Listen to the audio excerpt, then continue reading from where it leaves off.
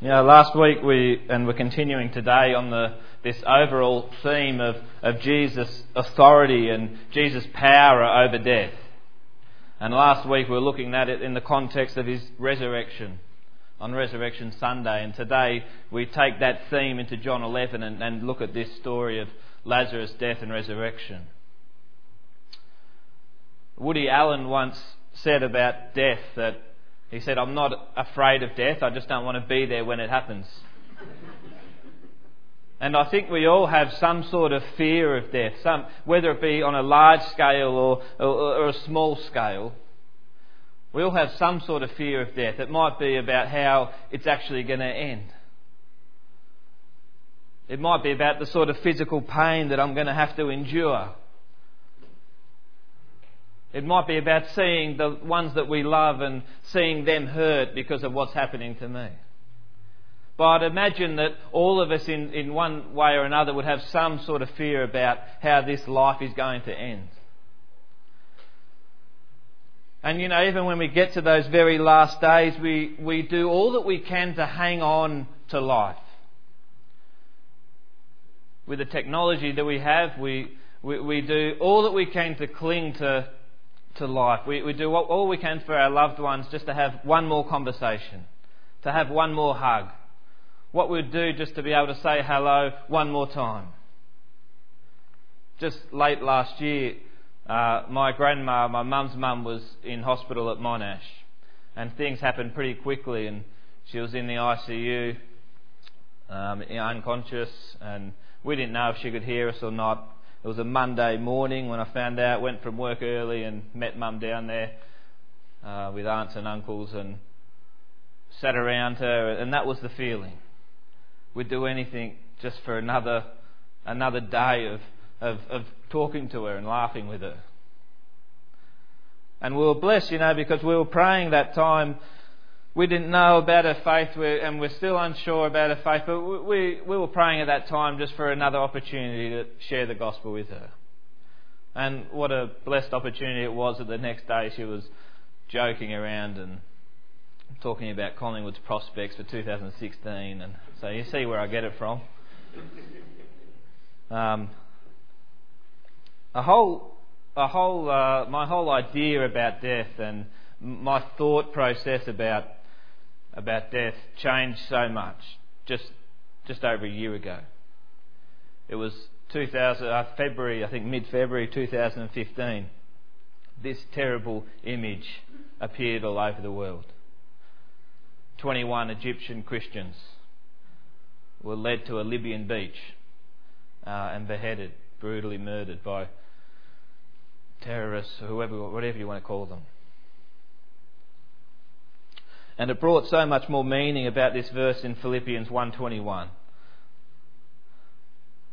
To live is Christ. To live is all about Christ. And to die is to gain.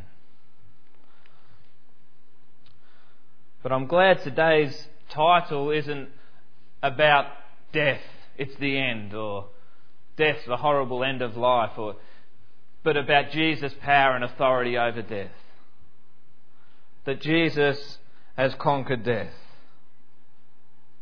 And we come to John 11, and a bit of background to this passage is we're drawing nearer to the end of Jesus' public ministry. He has declared himself as God.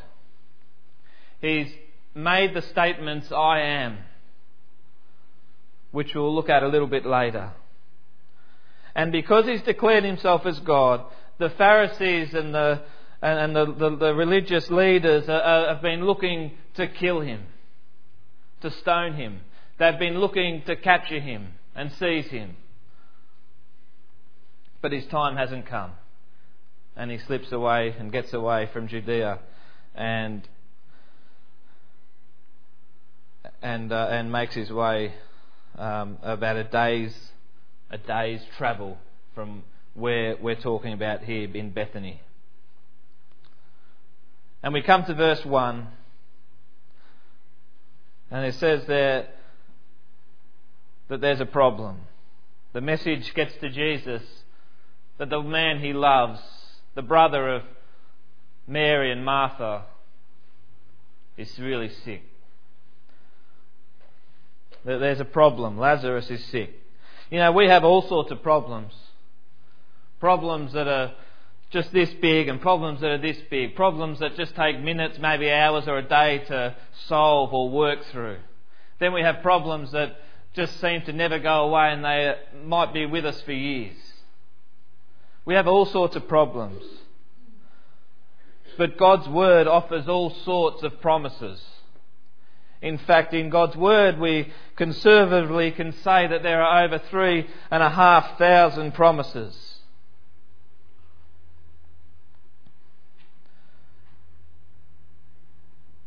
And so I say to you this morning, encourage you that whenever you're facing a problem, the first and best place to turn to is God's Word. And Jesus offers a promise to the problem. He says, this will not end in death. This will not end in death. This is for the glory of God. This is for the glory of God's Son. But it's interesting to note that Jesus didn't go straight away. He didn't hear the news and sort of pack everything up and head off straight away. Which tells me that God's timing is perfect. It was actually 4 days that Lazarus was dead by the time Jesus and the disciples got there to Bethany. Last year I was praying at night time with Mackenzie, and she said, I've got to pray for my big toe. It really hurts. I said, okay, no worries. So she did a prayer and she prayed for a big toe. She said, amen. She said, Dad, it still really hurts. I said, well, God doesn't answer the prayer sometimes straight away. I said, that's the way we think, isn't it? Sometimes we have our own agenda, we have our own schedule. We have our own timing that we want things done. But God's timing is perfect. And Jesus goes on and tells the plan to the disciples. His plan is that we're going to head back to Judea. Going to go back to the place where we just came from. Where he was nearly stoned to death. Where they wanted to kill him and capture him. And the disciples' response to that is, well, Jesus, but. And I thought, well, also, and I'm saying we because I'm hoping I'm not alone just in these situations, but when we are called to something and when God is urging us to do something, we can often say but. When Dad told me, I think it was a couple of years ago now, that he was looking to pastor a church, a small church just out of Ballarat, I think one of the first things I said to him was but. I said, but what about the businesses you've got to run, Dad? Like, that's my inheritance. No, I didn't actually say that. And you're like, I think it was just over 60, but you're not a spring chicken anymore. You're going to have the energy. Can doubt God's timing. Can doubt God's plans. And the disciples are saying, but. And they seem to have legitimate excuses. And the first excuse was that they feared death. This is the place that we just said it. Well, this is the place we've just come from, and they wanted to stone you. Why would we go back there? And Jesus responds, are there not 12 hours of daylight? A man who walks by day will not stumble, for he sees by this world's light. It is when he walks by night that he stumbles, for he has no light. Really what Jesus is saying is that the will of God is walking in the light of God. Jesus knows that God wants him to go to this place. in order to raise Lazarus from the dead, in order to bring glory to him.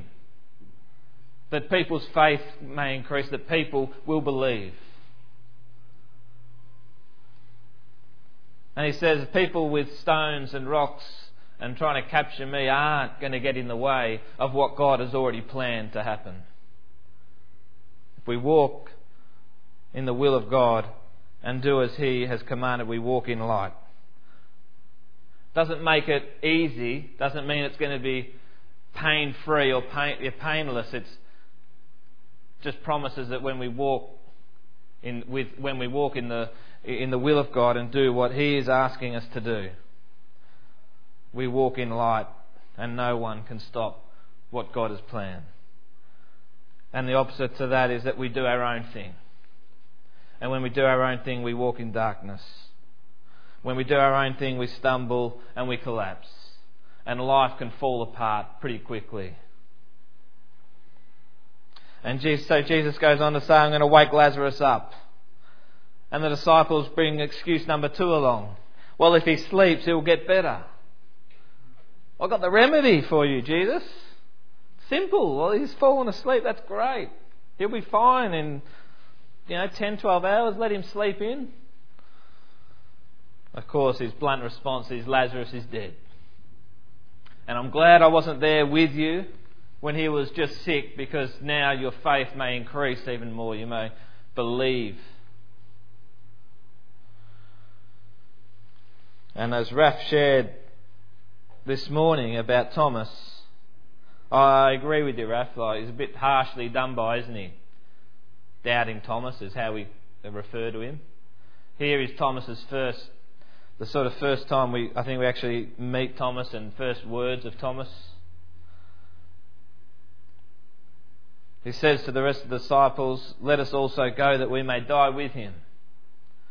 Some commentators might dramatise that and sort of say, well, Thomas is sort of saying that like this: come on guys, let's go so we can also die with him. But no, I don't think that's the attitude. I think that Thomas's attitude here is one that we can adapt. He speaks with leadership. He speaks with courage. Let us follow him. And it might cost us our life, but let's die with Jesus. This is an attitude that we can take into life this next week. Are we his followers, or his disciples? What are we prepared to give up? Because he asks for our life, everything we have.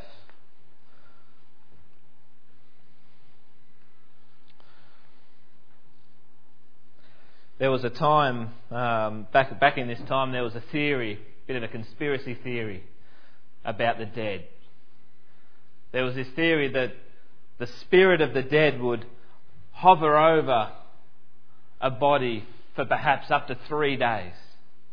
That there was still this chance a body could be resurrected, could come back to life.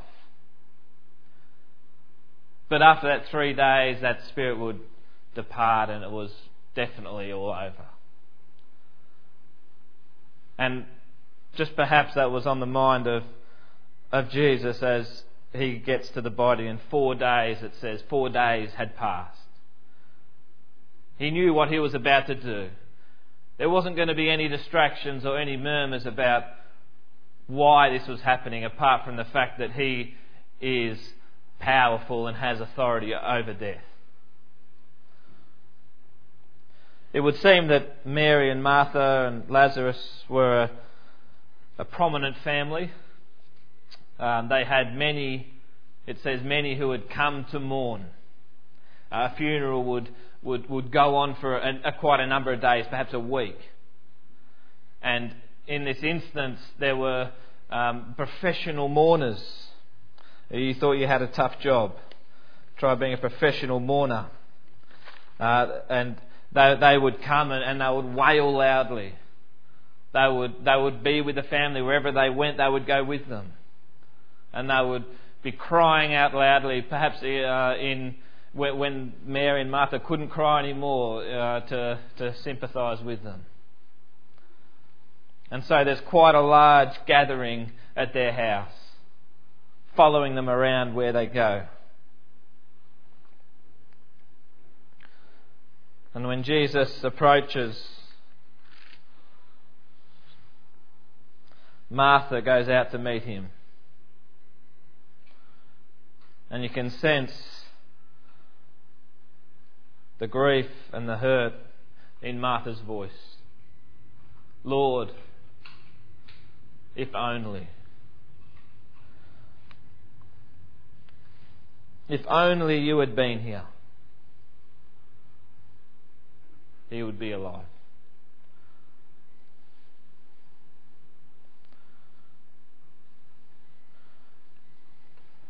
We can have if only moments with God, can't we? Jim Elliot and Nate Saint, you might a quite well-known story with the Auca Indians in the jungles of Ecuador in the 1950s.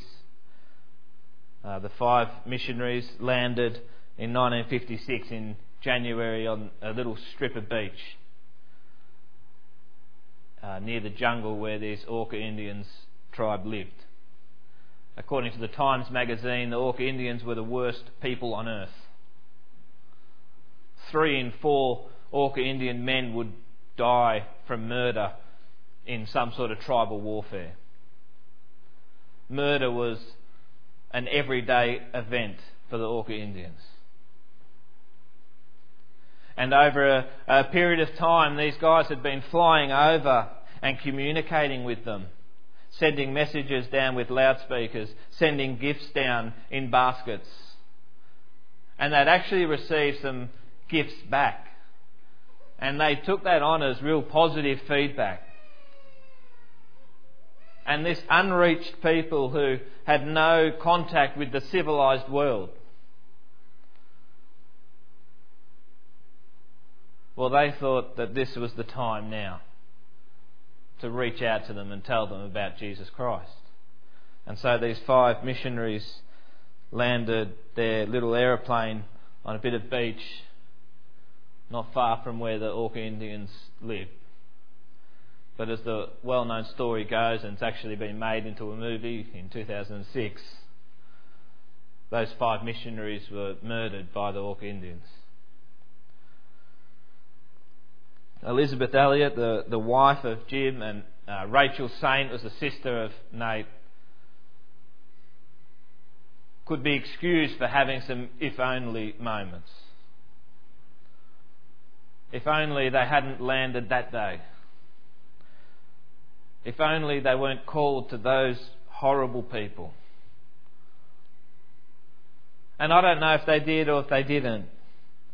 But what I do know is that they went on to be heavily involved in that ministry of reaching to those Auca Indian tribe, leading them to Jesus Christ.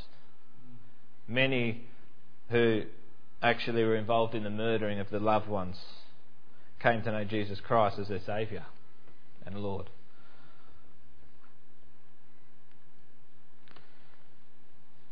God's timing is perfect. God's timing is perfect, and He will be glorified.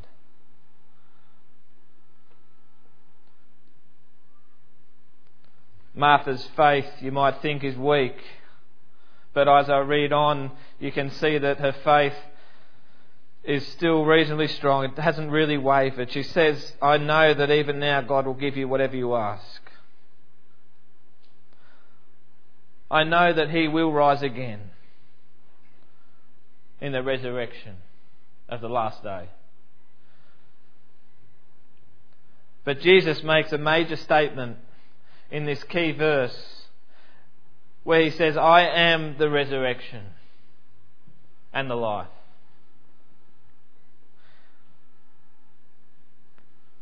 Jesus continues to claim that He is God. The I am statements that He makes and has made here clearly tell people that He is claiming to be the God of Abraham and the God of Moses. That He has always been existing that He is and will always be. At its very core, it aligns itself with the name of Yahweh. Its very core definition, describing a self-existing one. And it especially associates itself with that name I Am, with God's holiness and His anger, His righteous anger towards sin. And that's why just previously they had tried to stone Him, because they said, you claim to be God. And as you look at the 8 I Am statements from Jesus, you can, through the Gospels, but in John you can find these 8 I Am statements. Before Abraham was, Jesus said, I am. I am the bread of life. I am the light of the world. I am the gate. I am the good shepherd. I am the true vine. I am the way, the truth, and the life. I am the resurrection and the life. And there's one thing, if you notice, about all these statements that follow this I am, is the saving character of Jesus Christ. That all His statements, when He claims His deity, that He is God, describe the saving character of our Lord. That He is the resurrection and life. And this saving character and this resurrection and this salvation is only ever found in Jesus. Last week we looked at 4 truths about resurrection life, and I'm not sure how many people were here last week, and I'll put you on the spot here. Can you remember any of those 4 truths? I'll take one. I'll just take one of them. Anyone can remember? Humility. Humility was one. There were 3 others. Love was one. Revelation, a truth being revealed, and faith. And we looked at those in relation and the context of the resurrection of Christ. That 4 truths that are present at resurrection. And we can apply and look at those this morning in relation to the resurrection of Lazarus. Firstly, humility. Through Jesus' life and Jesus' ministry, especially, we look how Jesus humbly responds to the needs of people. Here it was 2 women, 2 sisters, who sent a message to the Lord. A place where He had just come from. But He humbly responds. Earlier it's been a woman who was bleeding for 12 years, who touched the Lord, and He humbly responded. The lepers, the sick, the blind. Jesus humbly responds. He doesn't seek out the rich. He doesn't seek out the people that have status and say, what can I do for you? He humbly responds to the marginalised, the outcasts. Aren't you glad this morning that salvation isn't exclusively for the rich, for the powerful, but it is what Jesus has made available to the marginalised, the needy, the poor, the homeless. In fact, it will be a struggle, as you well know from the Scriptures, for the rich to surrender what they possess in order to follow Jesus Christ. Jesus humbly responded to the need of Mary and Martha. Secondly, a revelation. And we spoke last week about how Jesus just opened his mouth and there was truth, there was revelation. But here with his interaction with Martha, when Martha believes Jesus is talking about future events, and Jesus said, "Your brother will rise again," she says, "I know he will rise again in the last day." But here comes divine truth. Jesus says, "I'm not speaking of the future. I'm not speaking of what's to come. I'm speaking right now as I stand in front of you. I am the resurrection and life."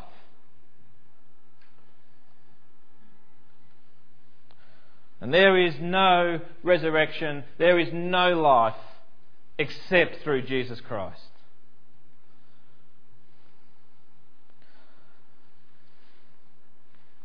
"Believe in me," Jesus said, "and you will know life in the physical. You will know life with my presence as you live on this earth, even though you may die physically.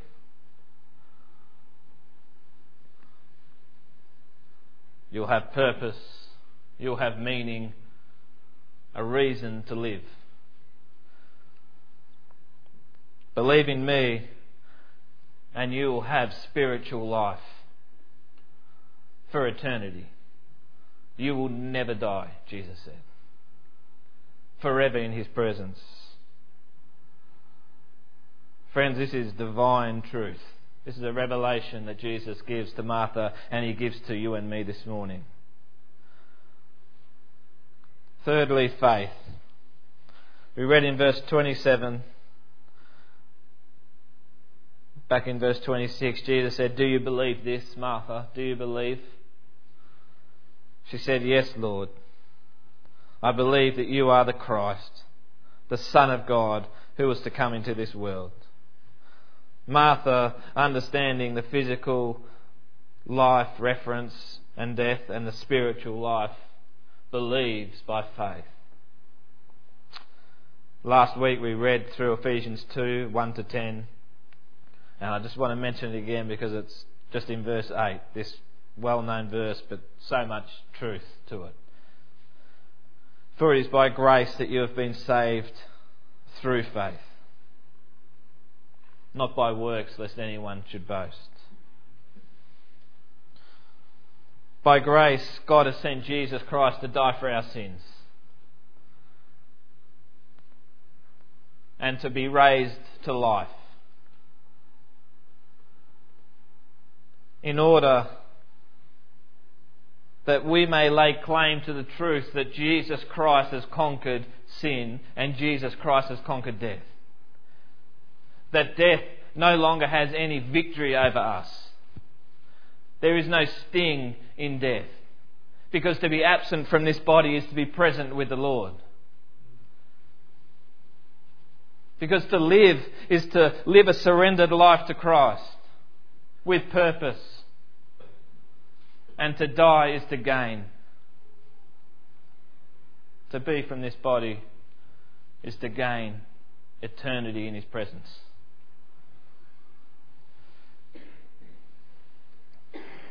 And as Jesus asked Martha, I ask this morning, do you believe this? Do you believe this? Not by anything you can do to earn it. No amount of money can buy it. But do you believe it by faith? Fourthly, love. And there seems to be this consensus as you read through John 11 that Jesus loved Lazarus. We read from the sisters that they sent a message, the one you love is sick. The Jews later on, and we'll touch on in a moment, even though I think they misunderstood his tears, said, look, you can see that he loved Lazarus.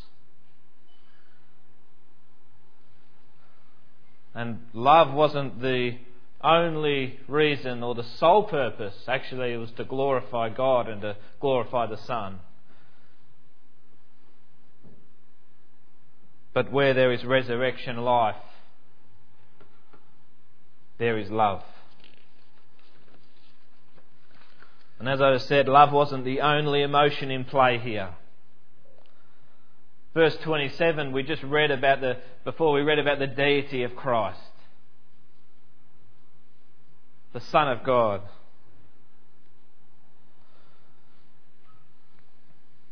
Yet now we see aspects of the humanity of Christ.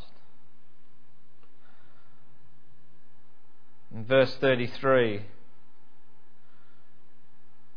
Jesus saw her weeping, and the Jews, the professional mourners, those Jews who had come along with her, also weeping. He was deeply moved in spirit and troubled. That word troubled actually translates it, and you get the picture of anger and outrage, an emotional sort of turmoil, sort of being torn up inside emotionally. It's the same word later on that Jesus, it speaks of Jesus when he sat with his disciples and spoke about the one who would betray him. It said Jesus was troubled in spirit, torn up inside. So what was Jesus so torn up about? What angered our Lord in this situation? You know, he was about to raise Lazarus from the dead, and he loved Lazarus. But I don't think it's the fact that Lazarus is dead is what's tearing him up. Because he knows just in moments he's going to be alive, he's going to be united with him. There's Mary and Martha who are in tears and who are hurting. But he knows that they're going to be united with their brother in moments. So I don't think it's just purely that they're hurting that he is torn up and angered about.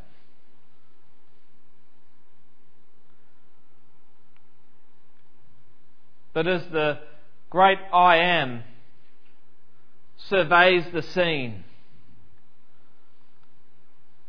what does he see?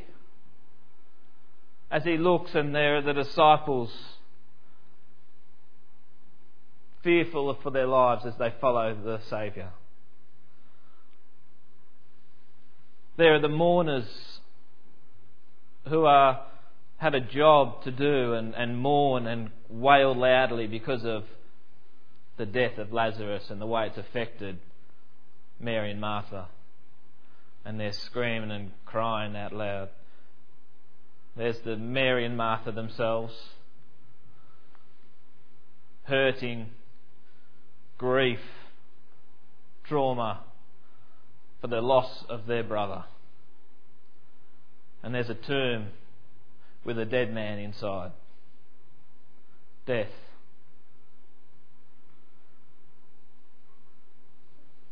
And as Jesus, through whom all things have been created, and by him all things hold together,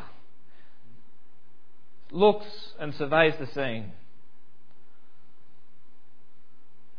of the consequences of sin, which is death. And because of death, this is what he sees: suffering, pain and grief. And not in a loud manner like the mourners were crying, and perhaps the sisters, but in a quiet manner. It tears him up inside. And the Lord weeps for what he sees.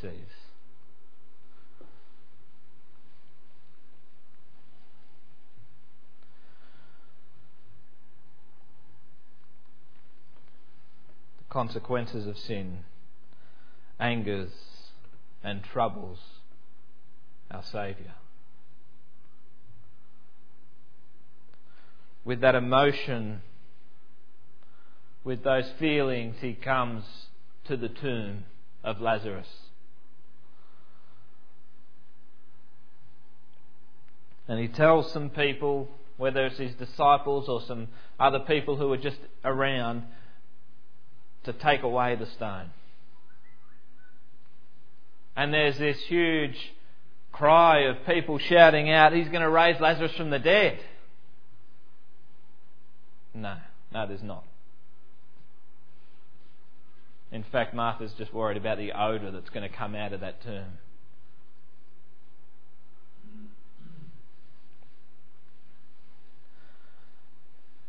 He gives thanks to God the Father, fully aware of who is listening. And not quietly, but loudly so everyone can hear just who is in charge here. Everyone can hear why this is happening. As one commentator says, he didn't just say, "Come out."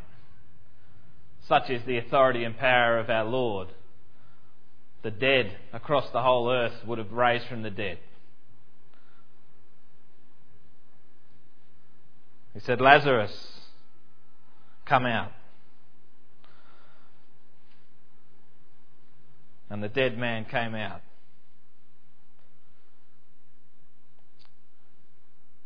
Been dead for 4 days.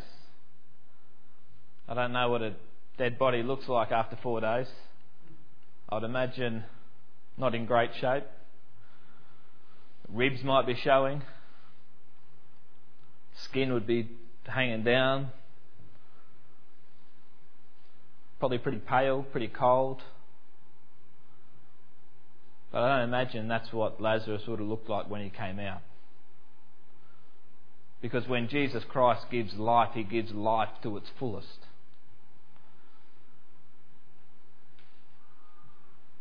I would imagine he'd be warm blood pumping through his body.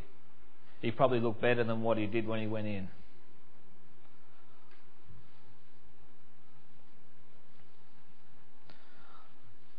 I love the way Jesus used people. When he came out, Jesus said to them, "Take off the grave clothes and let him go."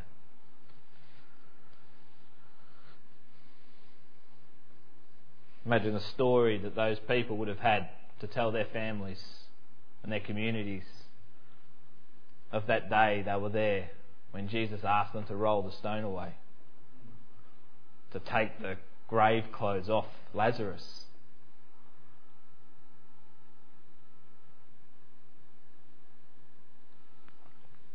They couldn't raise Lazarus from the dead,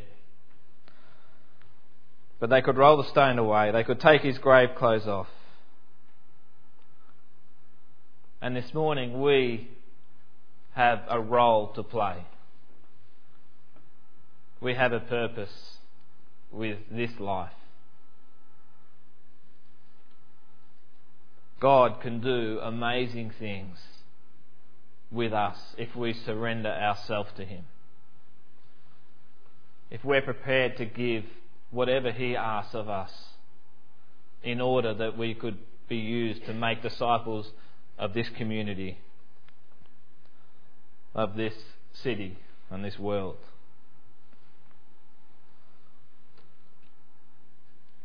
To be surrendered people, willing and available to do his will. Lord and God, as we sung this morning, we stand forgiven at the cross. Thank you for your promises, God, promises in your word, promises of salvation, promises that you will be with us wherever we are.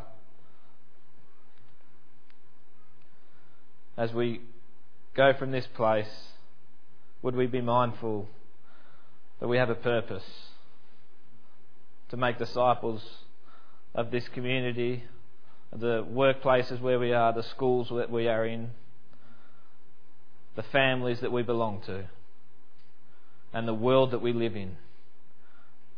But we don't do it alone because you promise to be with us until the end. In Jesus' name we pray. Amen.